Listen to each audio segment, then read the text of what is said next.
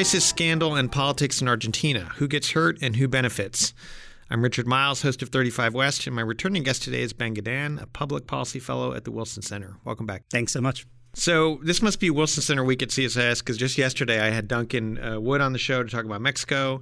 And today, August 16th, we're talking about Argentina. And I throw in the date because every day the headlines in Argentina bring new bombshells. So I just want to absolve you, Ben, of any incorrect predictions that you're proven wrong in the next 72 hours or so. Guaranteed.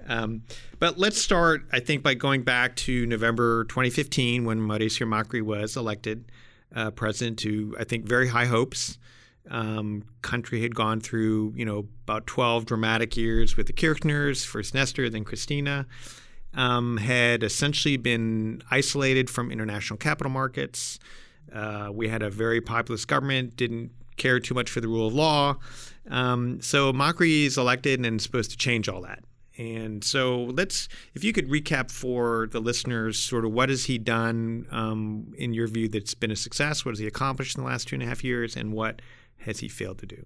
Sure, I'd be delighted to. Thanks again for the invitation. I've been really enjoying the podcast. I think the framing is correct in terms of international capital markets and investors and the market-friendly international community, which did view the election with great optimism. I think actually in Argentina, there was a lot of skepticism that this president would have any success at all. In fact, most of the conversation at the time in late 2015 was governability. And would you actually be able to govern with a relatively new party that mostly had a presence in the capital city with a more or less novice politician, former business person who now has to live in a Peronist world?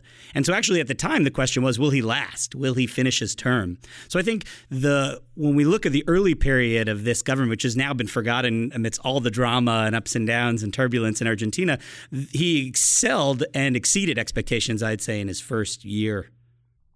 Let's, if we could explain, I guess also for the non-Argentine experts, policy experts, talk a little bit about Peronism and how the fact that Peronism over time has sort of been this kind of Argentina has sort of become, in essence, a one-party state in that you have different flavors of Peronism. But if you're not a member, it's really hard to make do. And the fact that Macri not being a Peronist, the political environment for him was tough from the get-go. So if you could just talk about sort of the range of sort of you have the non-Kirchner Peronists and you have other flavors of Peronism. Talk a little bit about that for a minute. Yeah, I mean, I think when we get into the discussion of the 2019 election, I think the divisions within Peronism are paramount. They were also paramount in getting Mauricio Macri elected, which was a surprise victory himself because of the divisions within Peronism. I think back to what I was discussing about the difficult political climate for Mauricio Macri as a third-party candidate was the sort of national network and corporatism of Peronism, and that's what I think was most relevant to the challenges Mauricio Macri faced, which is to say a country utterly dominated by this one political movement. Now, maybe it's heterodox in its ideologies and has a lot of divisions internally, but it's utterly dominant, particularly in rural provinces, and has this incredible nationwide network and links to unions that the Radical Party tried to compete for decades, and then it nearly lost all support leading up to this election, and now you have a third party that has emerged in this Cambiemos, Let's Change coalition that's led by President Mauricio Macri. So I think what was significant was that he was coming into a country where he needed to govern without any presence, essentially, nationally. And that is why I think people came in and said, okay, this guy, again, not only will he not achieve with a minority in both houses of Congress and absolutely no presence nationally, but he won't even survive. Right, he'll be run out of the Casa Rosada, the presidential palace, and flee like other non-Peronist predecessors have. And you alluded to this earlier, there's some interesting geographical differences in terms of power distribution. Right, you have the city of Buenos Aires, you have the province of Buenos Aires, and then you've got sort of other power centers within the country. How much of that is coming into play in terms of either support or opposition to Macri? Unfortunately for the government, even as it's expanded its support and become more of a national party, particularly with an excellent result in the October midterm elections of last year, it still remains in the minority in both houses of Congress. And so its accomplishments, which we can get into early in his term, I think were particularly notable because of that lack of congressional majorities. He has expanded, though, his support base in this coalition with this traditional historic radical party in the big provinces, the major urban areas. That includes Cordoba, that includes Santa Fe.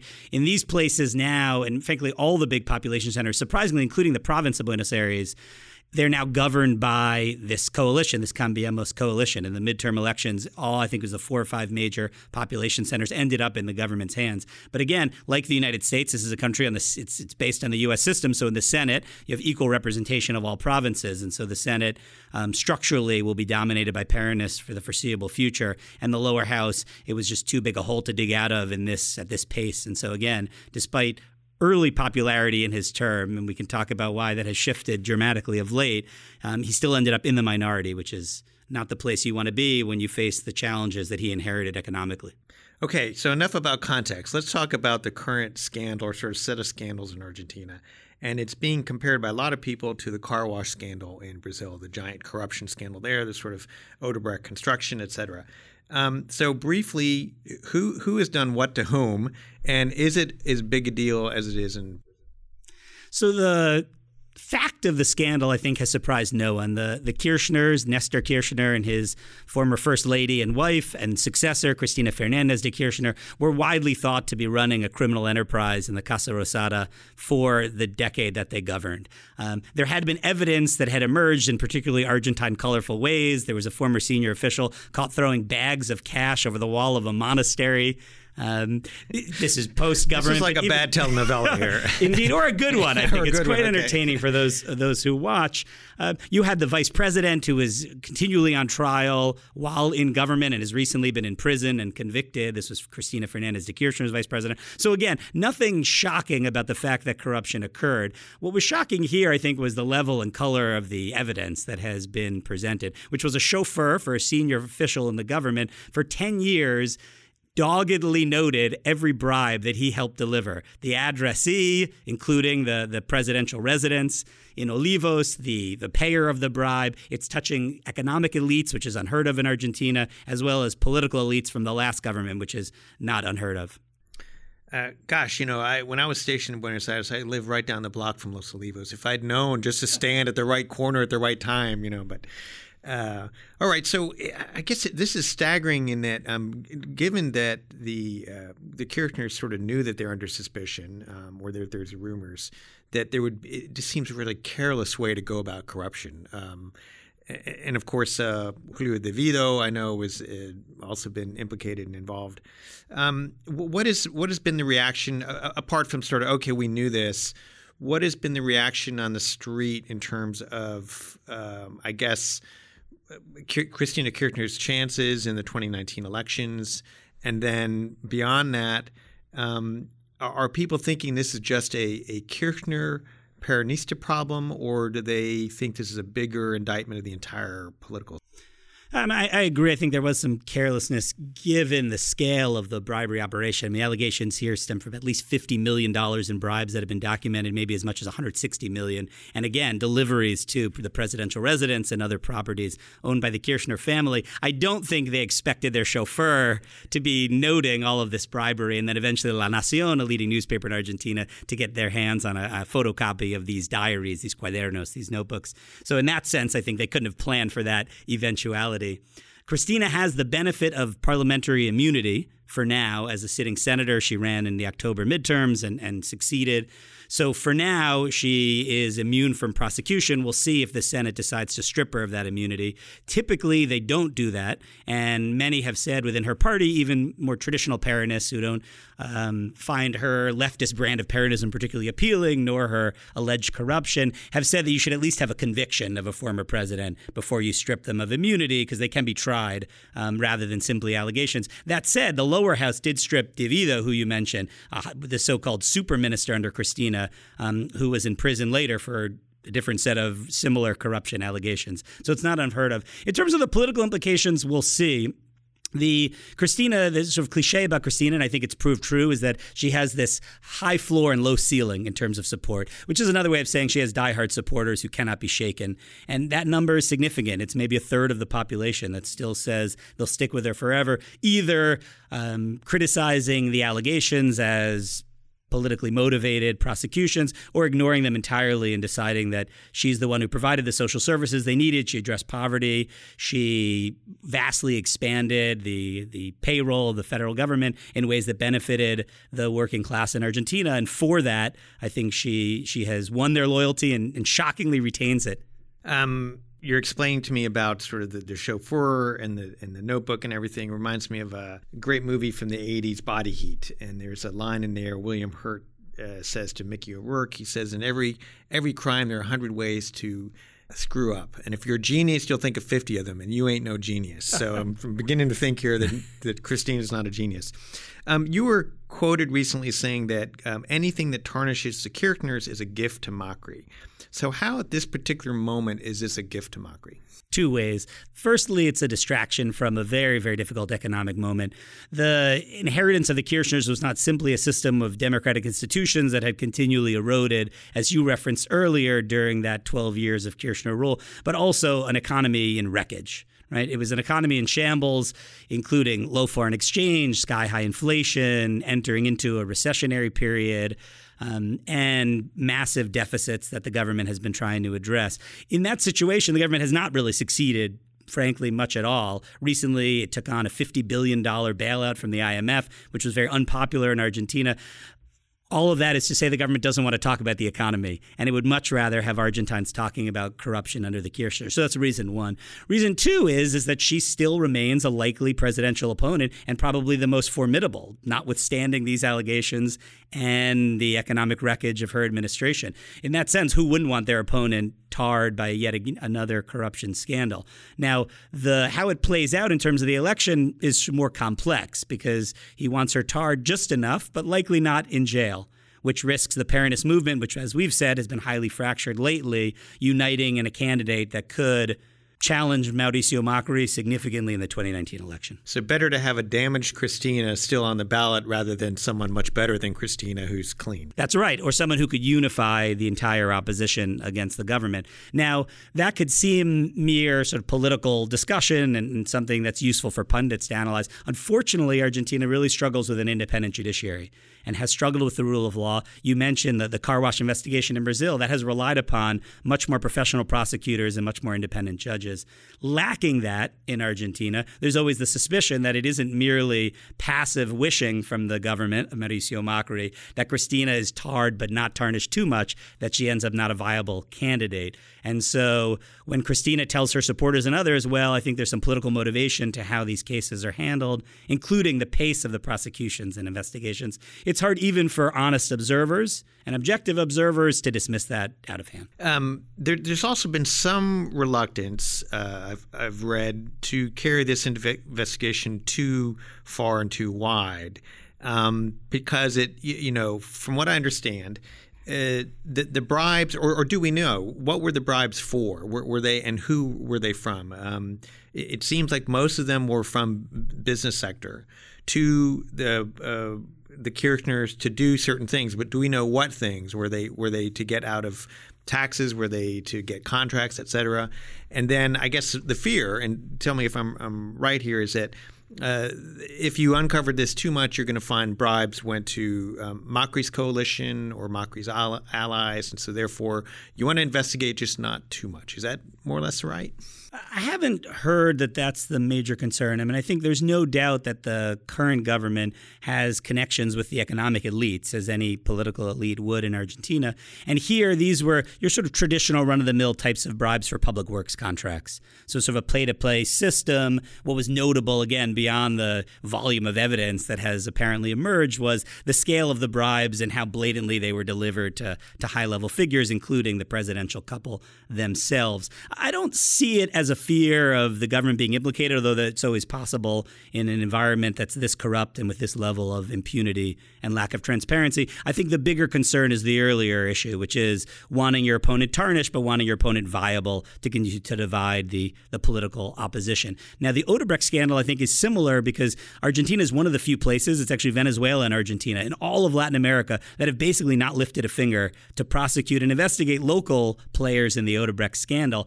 The DOJ has referenced more than $30 million in bribes the company admitted to paying out to officials in Argentina. And for a variety of reasons that I and others have written about, you've had almost no movement. There again, people raise the question, is it because the government is fearing that it and its allies might be implicated?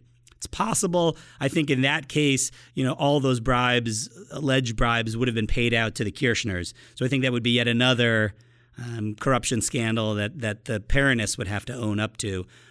So why it's not advancing, I think it's another bad sign about the rule of law and the criminal justice system in Argentina. We have presidential elections next year. When are they? November 2019? That's right. Okay.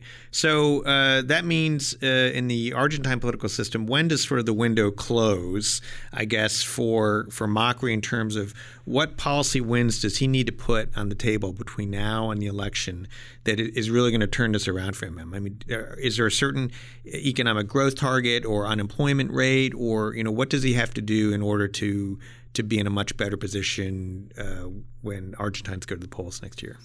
Unfortunately for supporters of the government, his position is awful and worsening. We talked earlier about Macri exceeding expectations. We didn't get into any detail, but I can just very briefly say that he came in and he settled this dispute with these holdout bondholders, which enabled him to re-access capital markets. He was able, despite the opposition in Congress, to lower export taxes that had made it very difficult for farmers to bring in the capital that the country needs, tax reform, pension reform. So I think a lot of dramatic steps that he took. He liberalized capital markets. He became this Davos celebrity. He has increased, though not fast enough, foreign investment. So I think he's going to run probably in his accomplishments from his first 6 months in office, which were notable and frankly historic. And I think that's not an exaggeration. And I'd say that even if he wasn't overcoming these incredible structural burdens that he faced, that said, people are not going to vote based on what occurred more than 3-4 years ago, and they're also not going to forget what's going on in the economy today. I think there is a lot of optimism right now among his supporters that somehow the recent abortion debate that took place in Argentina, this corruption scandal with the notebooks, are adequate to permanently change the conversation away from the economy. That's never happened in any democratic political system anywhere, I think, in history, where there's anything, maybe save a natural disaster that can, or war, that can truly divert attention from such a severe economic crisis that Argentina is going through. You don't get a $50 billion bailout from the IMF unless things are quite severe.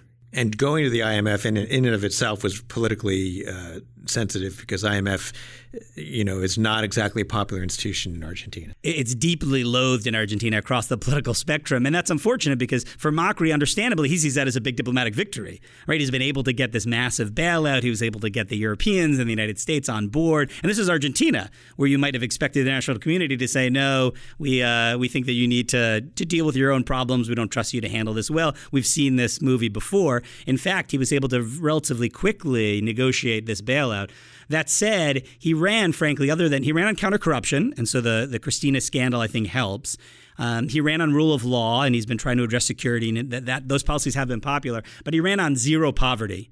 Right, this is a country, we think of it as pretty wealth with lovely architecture in the capital city and a European quality of life for many in the capital. This is a country with a third of its population living in poverty, massive slums near wealthy neighborhoods. And poverty had declined slightly, but is probably increasing again based on a massive peso devaluation and extraordinary inflation that he's simply not been able to address. Given those very real factors, and inflation is something people feel, right? This isn't a vague economic indicator like economic growth. It's food, frankly, prices that are leading the inflationary phenomenon in Argentina. So in my view, and it's unfortunate again for supporters of the government and supporters for this liberalization and economic opening, people are going to be thinking about the economy over the next year as he runs. So he faces a tough road ahead of him. I meant to add to his list of early accomplishments, he helped bring the largest crowd ever to CSIS when we had him here. I think we had 700 people spilling out into the streets. So, and if CSIS were voting, I think he would win right. in a landslide. Exactly. All right. So let's back up a little bit and sort of look at the big picture again. And in terms of sort of the Argentine sort of post-dictatorship history. So we're looking from late 80s, I guess, to now. There seems to be this pattern of a president comes along, is elected, and a few years later, and as we were discussing earlier, usually it's about a decade, right? But now we're talking about a shorter cycle in which they go from hero to zero, and they are elected, and then a few years later they're looking for their rescue helicopter from the Casa Rosada. Are we ever going to reach a point at which Argentina moves into sort of the normal category in terms of politics? I think it's the wish of every Argentine and certainly every foreign investor and anyone who wishes Argentina well, myself included. Normalcy has always been, I think, far out of reach for Argentina. And it's hard to understand why without digging deeply into the odd political culture there. Because, again, you have a country with extraordinary natural resources, highly educated population, a geography that, although remote geopolitically, offers a lot of advantages, and yet it's been unable to recapture its former economic glory of being one of the top 5 wealthiest countries in the world. And then sort of post-Great Depression, every economic and political experiment and military experiment have failed and failed dramatically. And again, let's hope they're not on another expedited cycle here of growth and then crash. As any economist will tell you, what you want to do to develop and become a Singapore or South Korea is steady growth over a long period of time, and not these incredible, collapses and then quickly rising economic activity. I think if you look back in this post-dictatorship era, I think the first government of Alfonsín will historically get a lot of credit for having solidified a democratic transition. But after that, yes, it's been this phenomenon over and over again. Menem, who was a hero, who tried liberalization in ways that are somewhat similar to what's going on now, though with important caveats, and then who utterly collapsed and ended in the 2001 crisis under the next administration.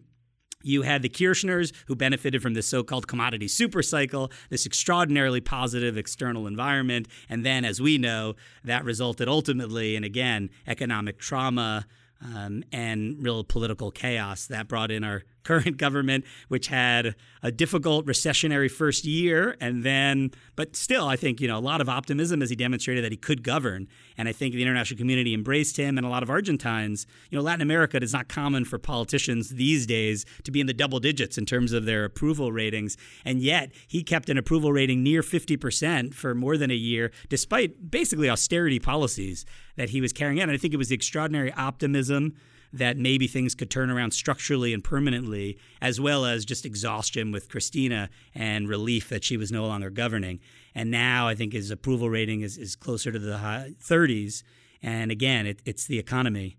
And overcoming that, I think, will be difficult, even as he promises the storm has passed, which is repeatedly what he promises, that some pain is necessary. And he reminds everyone, I think correctly, about the economic disaster that was put on his agenda when he took office. That said, and not to be repetitive, but it's basic politics. People are going to vote based on the family's economic conditions and their optimism or pessimism about where the country's economy is headed. Another thing that's always fascinated me about Argentine political culture is that Argentines, by and large, are pretty self-aware. It's not like they're denying sort of these root causes and root problems. There is a sort of a tendency to blame outsiders a lot of times for this, which is the IMF for the United States. But it's not like they're saying, well, we don't have any problems to fix.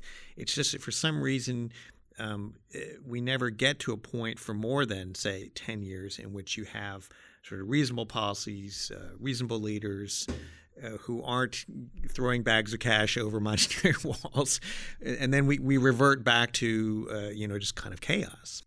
It's true. Look, there are some negative external factors that they actually could point to. They came in as a pro-trade agenda in a time of global protectionism. They came in, and Brazil, their major trading partner in the Mercosur Customs Union, has had this political and economic collapse over the last few years. So, commodity prices have not been anywhere near they were for the Nestor Kirchner years. So I think actually there have been some headwinds that they faced. But you're right. I think they take responsibility. I would point to 2 major structural problems in Argentina. One is weak democratic institutions that permit a lack of transparency, that don't control corruption, that don't give the business community in Argentina and foreign investors the kind of predictability that Argentina needs to offer, and the kind of rule of law assurances to bring in the kind of investment that could really transform that economy. Part of it are bad policy decisions. Even this government, with its economic opening, they were not a member of the Trans-Pacific Partnership. They are still the most closed economy on earth, and they've moved quite slowly to open the economy. And most of Argentina's business class is not interested in facing foreign competition. So part of it are policy disputes. I said 2. I'll give you 3. And then the third is they just don't have fundamental consensus in that country over the direction. And so that's part of the lack of predictability, is not simply the fact that the institutions don't function the way they should, and that you're not sure how the judicial system would process a dispute. But the fundamental agreement about whether this is an open economy or protected economy, is it a statist economy? Is it one where markets are permitted to function? Are we friends with Venezuela and Iran and Russia? Are we going to Davos? I mean, I think these things change so dramatically. And one thing that's very frustrating for Mauricio Macri is he cannot convince the international community that they're on a new path, because they've had such fluctuations. So he comes in and says, my election was historic. Believe me, we're on a new path. We're going to try to join the OECD. We're going to lock in these reforms. We're going to have massive and dramatic legislation. Believe me and join me. And everyone says, let me wait till the midterms. The midterms come, he performs extraordinarily well, exceeds expectations, and everyone says, you know what, let's wait for the next election. Are you sure you're going to win? Christina's still around. And I think he says, okay, well, I just can't convince you. And without convincing you, this is not just a public relations problem. I really won't get the international foreign investment that I need to enable a slower process of reducing the deficit and to really produce the jobs and decrease poverty in a way that convinces Argentines themselves that this is the correct economic model. One final question, Ben. Relationship with the Trump administration. It seems to me that Macri's had fairly good relationship with President Trump. Bilateral relationship at the sort of White House, Casa Rosada level, are they good? Are they functioning? They are. So I was at the White House handling Argentina issues, the National Security Council, when the relationship was reborn under the last administration. After Mauricio Macri was elected, there was this historic visit to Argentina by President Barack Obama. The Argentines have clearly wanted to preserve the same level of trust and cooperation, and I think they've succeeded in that. President Trump had Mauricio Macri as his second Latin American head of state to visit the Oval Office. The vice president, the former Secretary of State, have all visited Argentina because it's hosting the G20 this year. It's had the Treasury Secretary multiple times in Argentina, as well as other members of Trump's cabinet. I think on most levels, including security, the relationship has maintained that level of closeness and trust. I think, unfortunately, and not because of anything going on between the Casa Rosada and the White House, Argentina has suffered from an American first trade policy. And so Argentina has essentially lost access to the U.S. market for biodiesel, one of its most important exports. It was able to negotiate a reasonable agreement on steel and aluminum, but still they were quotas, and that took a lot of diplomatic energy. Ultimately, Argentina got its lemons in the United States, which was an important and symbolically important export, but it took a very long time. So I think the relationship itself has maintained, but Argentina, in candid private moments would probably say does feel victimized by this trade policy at a moment where Argentina, very uncharacteristically, is trying to lead the G20 in a direction of economic opening and free trade. Well, Ben, for your sake, I hope Argentina doesn't become a boring, normal country. Yeah. Then you're probably out of a job. You have to be That's right. That's right. There's always Venezuela, though, so you're going to... Here's Venezuela, but you're right. Normalcy is boring. Good for stability and foreign investment, bad for entertaining analysis. Well, Ben, thanks very much for coming back on the show. I know we'll be talking about Argentina for a while longer, and I hope to have you back. Thanks so much. Pleasure to be here.